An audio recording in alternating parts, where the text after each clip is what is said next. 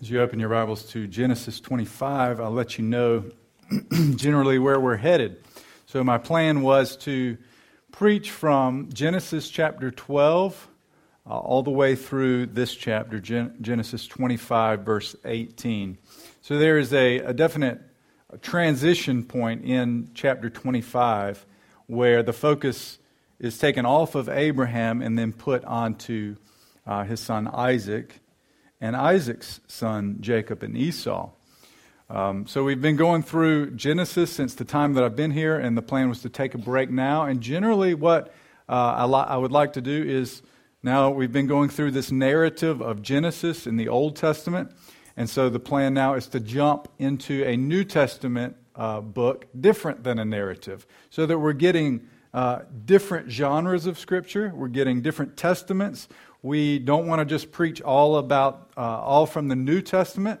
We want to have a good broad outlook on the whole Bible, on what the Scripture teaches us. And so I like this plan. It's a plan that I got from Mark Dever, basically, from Capitol Hill, of trying to go back and forth in the Testaments and also switching up the genres so that we have a broad diet of the Scripture. So if you want to go ahead and get prepared for next week, read through the book of James. Twice, 5 times, Just soak yourself in the book of James this week as we prepare to look at it together. And I think it's a great complement to the book of Genesis. We've been seeing Abraham, the call to live by faith, and James show us what it means practically on the ground to live a life of faith. So I'm really excited about jumping into that. I feel more comfortable in epistles generally, so it'll be a nice change up for me as well. This has stretched me. It's been helpful to me, but I've enjoyed it as well. So we'll look this morning at Genesis 25, verses 1 through 18. The question that confronts each of us this morning, though, is this, and it confronts every human being, every person that you know, in your community, in your workplace, in your family, and it's this: are you a child of God? Are you a child of God? Can it be said of you that you are a son or a daughter of God? Now, of course, if you ask this question of people in general, most people say, well, sure, I'm a child of God. Everybody is a child of God. We are all God's children.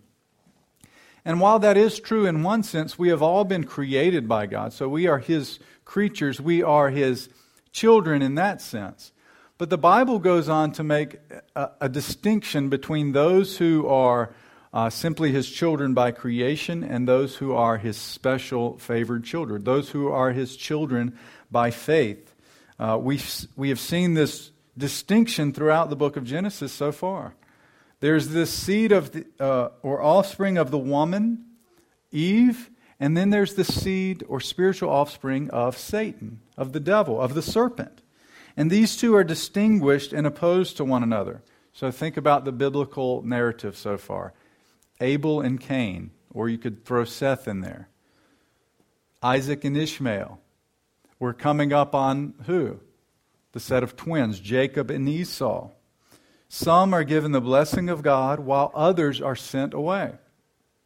Some are a part of the covenant and the family of God, and others are excluded. So are you a child of God? It won't do to just be a good person or to have a lot of money and have a good life, live the American dream. It's not enough to just have a good life and be at peace generally with the world and others around you. The question that confronts us is, are you a child of God? Do you have peace with God?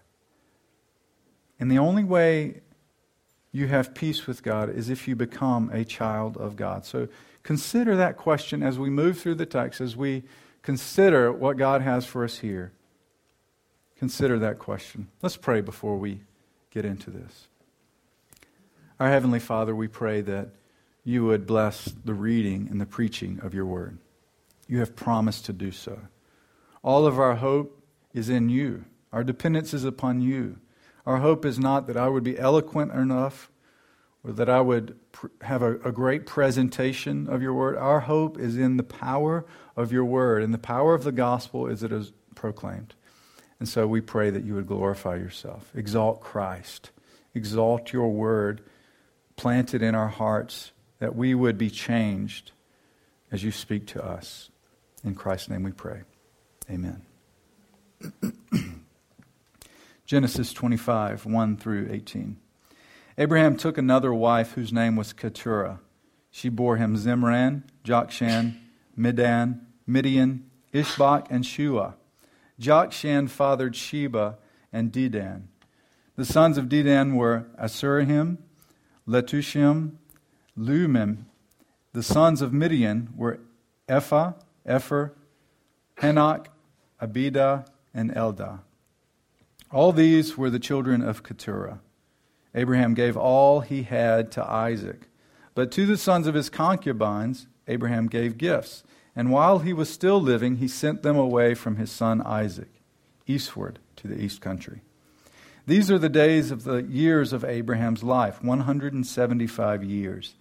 Abraham breathed his last and died in a good old age, an old man and full of years, and was gathered to his people. Isaac and Ishmael, his sons, buried him in the cave of Machpelah, in the field of Ephron, the son of Zohar, the Hittite, east of Mamre, the field that Abraham purchased from the Hittites. There Abraham was buried with his wife Sarah. After the death of Abraham, God blessed Isaac, his son, and Isaac settled at Beer-lahai-roi. These are the generations of Ishmael, Abraham's son, whom Hagar the Egyptian, Sarah's servant, bore to Abraham. These are the names of the sons of Ishmael, named in the order of their birth. Nebaioth, the firstborn of Ishmael, and Kedar, Adbeel, Mibsam, Mishma, Duma, Massa, Hadad, Tema, Jetur, Naphish, and Kedema. These are the sons of Ishmael, and these are their names, by their villages and by their encampments, 12 princes according to their tribes. These are the years of the life of Ishmael, 137 years. He breathed his last and died and was gathered to his people. They settled from Havilah to Shur, which is opposite Egypt in the direction of Assyria. He settled over against all his kinsmen. In this passage, Isaac is singled out as the unique son of Abraham. So out of all the children, all the sons that Abraham has, he alone receives the promise, he alone receives the inheritance, and he alone receives the divine blessing. This chapter moves us from the life and faith of Abraham to the life and faith of Isaac and the situations with his sons Jacob and Esau. But it's not just here as a stopgap. It's here for a reason. It shows the legacy of Abraham. It shows God continuing to work through the seed of Abraham. He's continuing the promise. This is the future of God's promise to Abraham. It will be fulfilled through Isaac. And it shows the priceless privilege of being a child of the promise. I think the author goes to great lengths to show, out of all the sons, it was only Isaac who would carry on the promise, who would receive the blessing of God. This passage is made up of three main parts. Verses 1 through 6 detail Abraham's other children and the inheritance. 7 through 11 shows us Abraham's death and burial. And then in verses 12 through 18, the author lists the generations of Abraham's other son, Ishmael. Now we're told that Abraham took another wife named Keturah and had sons by her. There's some disagreement here on whether this was while Sarah was living or it was after her death. Some say it would be ridiculous to believe that Abraham had children after Sarah died. After all, he would be 140 years old or older when he had these children. Wouldn't these children be even more miraculous than Isaac? Wasn't Isaac the child of promise? Wasn't Isaac the supernatural conception? It would be pretty amazing, but I don't think that necessarily means that it didn't happen this way. I have no problem believing the rejuvenation of Abraham's body in the miracle of Isaac didn't continue on as he continued to have children late in age. I think we could see it as either way. The The name Keturah refers to incense or spices. And the sons that you see listed here, Zimran, Jokshan, Medan, Midian, Ishbak, Shua, and Sheba, you maybe recognize some of those names. Many of these became place names for regions throughout the area. Some to the east of the Red Sea, some in the middle Euphrates, some in the southern part of the Arabian Peninsula, and others in northwest Arabia. But the point is that they didn't stay in the land of promise. They were sent out. They spread out, and it was Abraham who sent them away. Abraham gave all that he had to Isaac. That's the inheritance. He gets it all. But he didn't leave the other children empty-handed. Now, he probably wasn't required, them being sons of Keturah. Now here she's listed as his wife. In Chronicles, she's called his concubine. He probably wasn't required to give them gifts, but we know the type of man that Abraham is. And so he, in his generosity, blesses them and gives them gifts and sends them on their way. They were not the children of promise. Only Isaac was. And so it's his inheritance, it's his land, and his rights to the inheritance must be protected. So that's why he sends away these other children. We see that Abraham lived 175 years. Notice how the author puts this. He died in a good old age, an old man and full of years. Now, nothing like this is promised to any of us, but what a way to go out. Having an abundant life. He lived to a good old age, and he had a full life. That's how I want to die. Having a full, looking back over my life and just seeing it with joy at all that God has done. It was abundant, not just in terms of quantity, but in terms of quality. It was an abundant life lived for the glory of God, lived by faith in God. He was gathered to his people. This isn't just a statement pointing to the fact that he was buried in the same place as Sarah, but rather it points to this belief early on in human history that there is something after death. Gathered to his people. Remember, in the Scripture, revelation from God is progressive. So as the chronology of the Bible goes on, we get more and more information. We get more information about heaven and hell. We get more information about who God is, about the Messiah. So it's this idea of progressive revelation. But even early on, at this point in time, there's a knowledge that there's something after death in which you are gathered back to your people, gathered back to your family after death. Now, can you imagine what this burial must have been like with Isaac and Ishmael? The separate lives that they have lived, separated by 13 years of age, the difficulties surrounding their relationship. It must have made for some pretty interesting conversation as they are burying their father, Abraham. Notice how the author mentions Isaac first.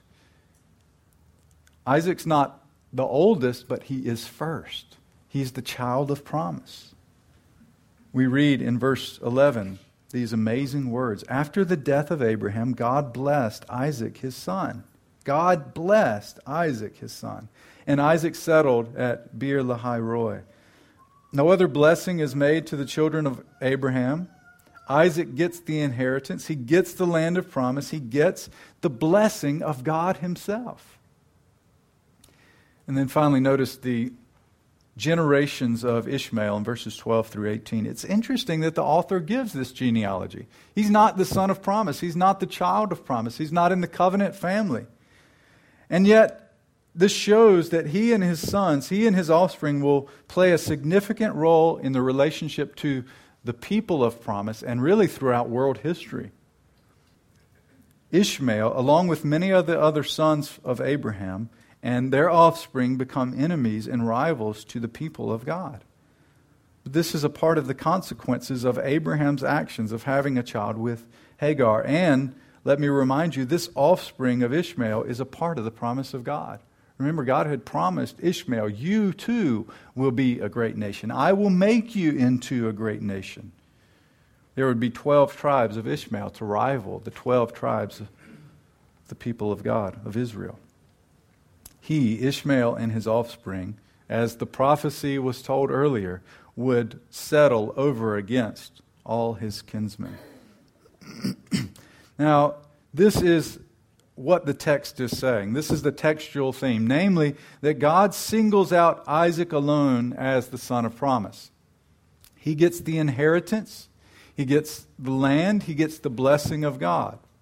But so you might have wondered, well, what does this have to do with us? Well, first of all, in the broad scope of history, this is God fulfilling his plan, continuing to fulfill his promises to Abraham, whom he called out, whom he said, I will bless you, and through you all the nations of the world will be blessed.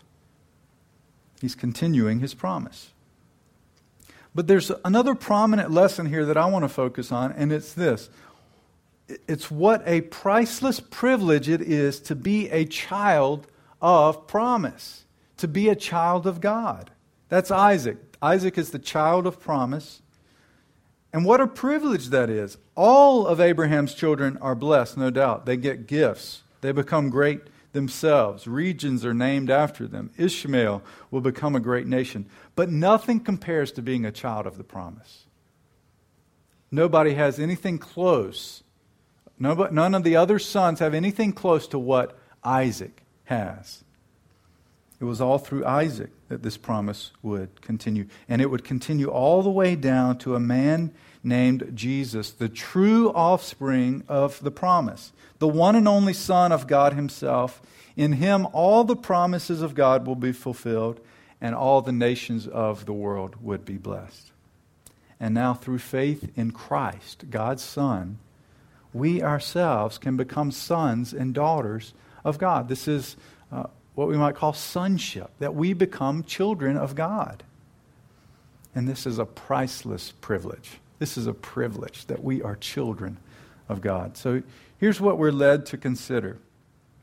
It is a priceless privilege to be a child of God through Christ. It's a priceless privilege to be a child of God through Christ. And we might think it would be an awesome privilege to be the child of some famous or powerful or wealthy person, and it would. But it wouldn't come close to being a child of God. Think about if you were the child of a multimillionaire. All the privilege that would be involved in that. I think of, what's the big mansion over Biltmore Estates? Yeah, have you been to the Biltmore Estates? It is amazing. You have a huge swimming pool. You have a bowling alley. You have all kinds of just fun activities you could do in your own house. It'd be like living in the factory down the road in Wake Forest. To be a child of a multimillionaire, unless your father made you, you wouldn't have to do that much work, right? You just get to enjoy all the blessings of being a child of this man. You could drive what you wanted when you turned 16, have your college paid for in full, get a job at his company when you graduate, and to top it all off, you get the inheritance when he dies. What a privilege it would be to be a child of a multimillionaire, and yet that does not come close to being a child of God. What can we say about this privilege of being a child of God? Notice 4 things about this privilege of being a child of the promise, a child of God. First, notice its exclusive nature. It's exclusive in nature. This privilege of being a child of God is exclusive in nature. That means not everyone has it. Not everyone gets to be a child of God, a child of the promise. In our text, Abraham has many sons, but only one son got the inheritance. He has many sons, but not all of them got to stay with him. Only one was blessed by God. In the same way, not all people, as we have distinguished already, are children of God. Not all people receive the special blessing and favor of God. It's exclusive in nature. It's reserved for those who are the spiritual offspring of Abraham. It's for those who receive the promises of God by faith. So listen to Romans 9, verses 6 through 8. Paul makes this clear. Not all who are descended from Israel, that means the ethnic line of Israel, are Israel, nor because they are his descendants are they all Abraham's children. On the contrary, it is through Isaac that your offspring will be reckoned. In other words, it's not the natural children of Israel who are God's children. It's the children of the promise, those of faith who are regarded as Abraham's offspring. So also in Galatians 3:29, if you are Christ's, then you are Abraham's offspring and heirs according to the promise.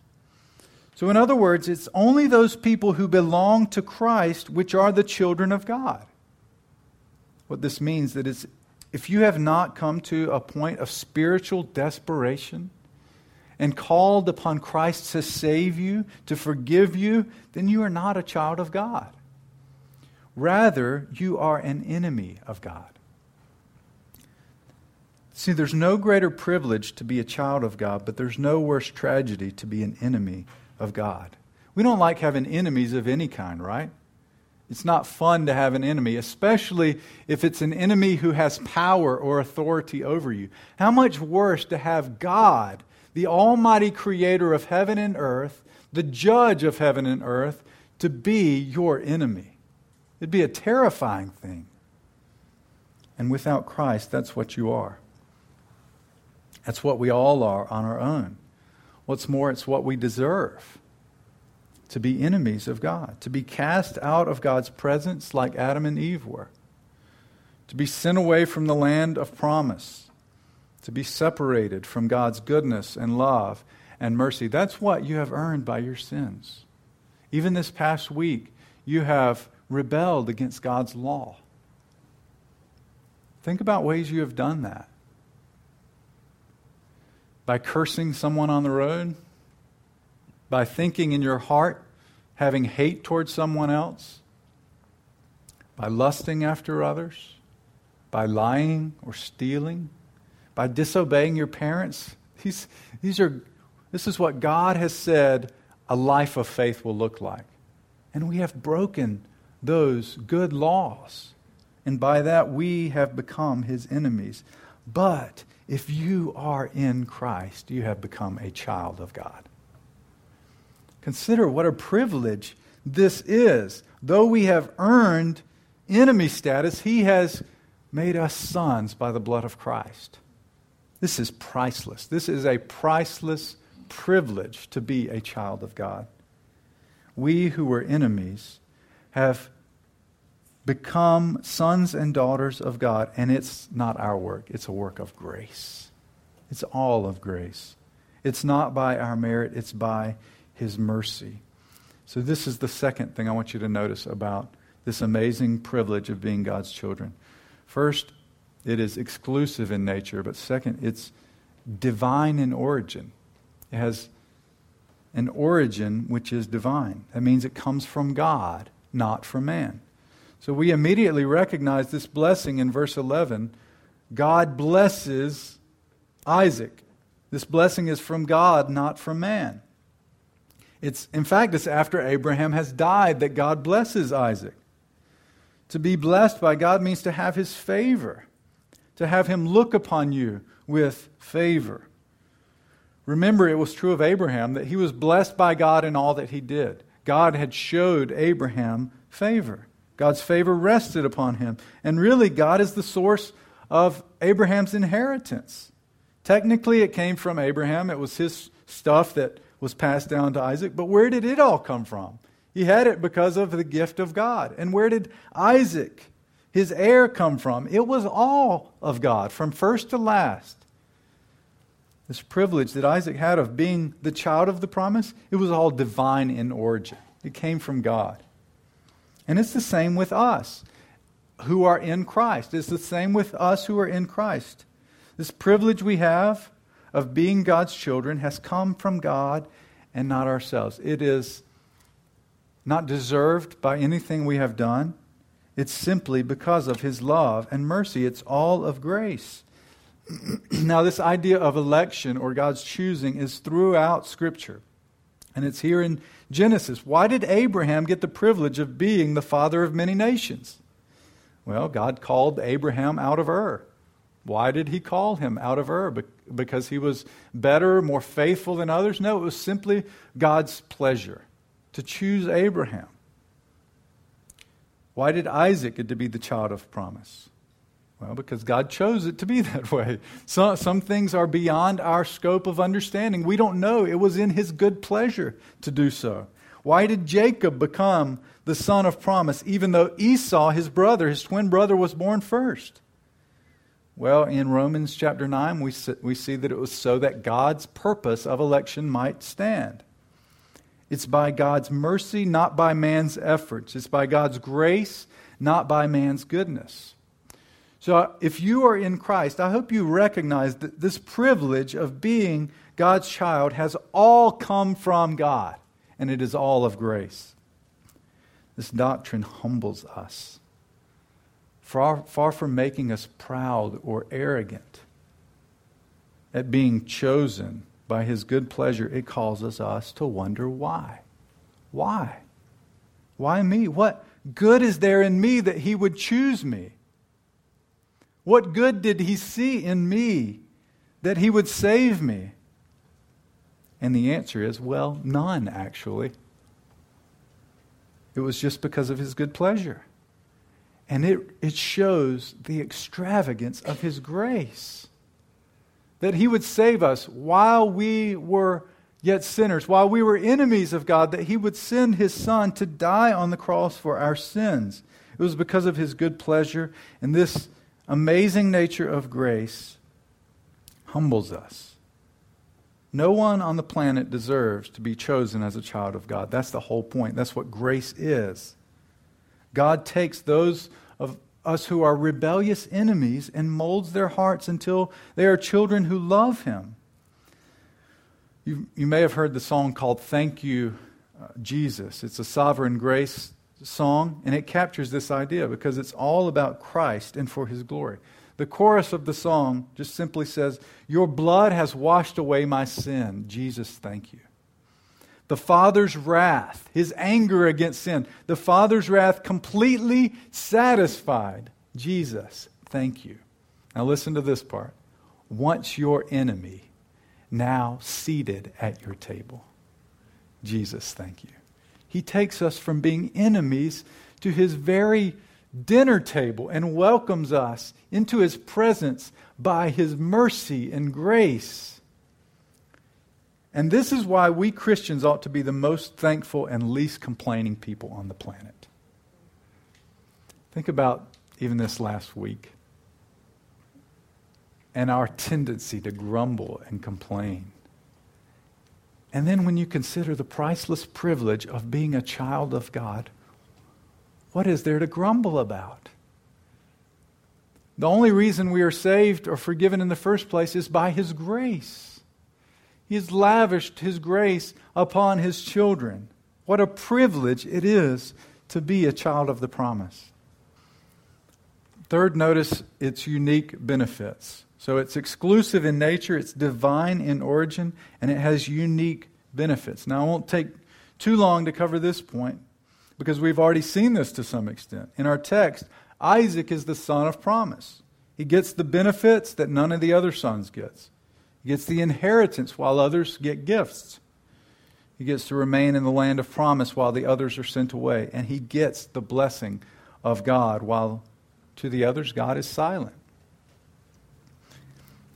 And brothers and sisters, as God's children, we get no fewer benefits than this. How much more do we receive the gifts from God, the blessings of God, having seen Christ and His goodness and grace towards us? Ephesians 1:3 says, "Blessed be the God and Father of our Lord Jesus Christ, who has blessed us in Christ with every spiritual blessing in the heavenly places, even as He chose us in Him before the foundation of the world, that we would be holy and blameless before Him." Do you want a spiritual blessing? God has granted them all in Christ. Every spirit, do you feel like you lack some spiritual blessing? Everything you need is found in Christ. God is faithful, and we are told in 2 Corinthians that all the promises of God find their yes in Christ. That means every promise God has made to his people has been fulfilled in Christ. And we, through faith, inherit everything that belongs to Christ. Particularly, consider the benefits you have that correspond to Isaac's situation. You, as a child of God through Christ, have an inheritance being kept in you, kept for you, guarded for you in heaven. You have the presence of God dwelling in you by the Holy Spirit. What a privilege that God would be present with us by His Spirit. He will never leave or forsake you, and you have the blessing of God. God looks upon you in Christ with favor. You have His favor. And this doesn't mean you're going to necessarily get the car you want, or the job you want, or the promotion it's not that sort of blessing. This is spiritual blessing. This is peace with God, forgiveness of sins, the promise of eternal life. This is all yours in Christ. This means when God looks upon you and sees the work of Christ, His perfect life, His death on the cross for sinners, His resurrection from the dead, when He looks upon you with the work of Christ applied to you, He says, "This is my child, with whom I am well pleased. This is my beloved child, in whom I am well pleased." But don't miss this part about faith, because it's absolutely essential to receiving this privilege of being a child of God. We've seen that it's exclusive in nature, divine in origin, and unique in its benefits, but take note of its personal reception.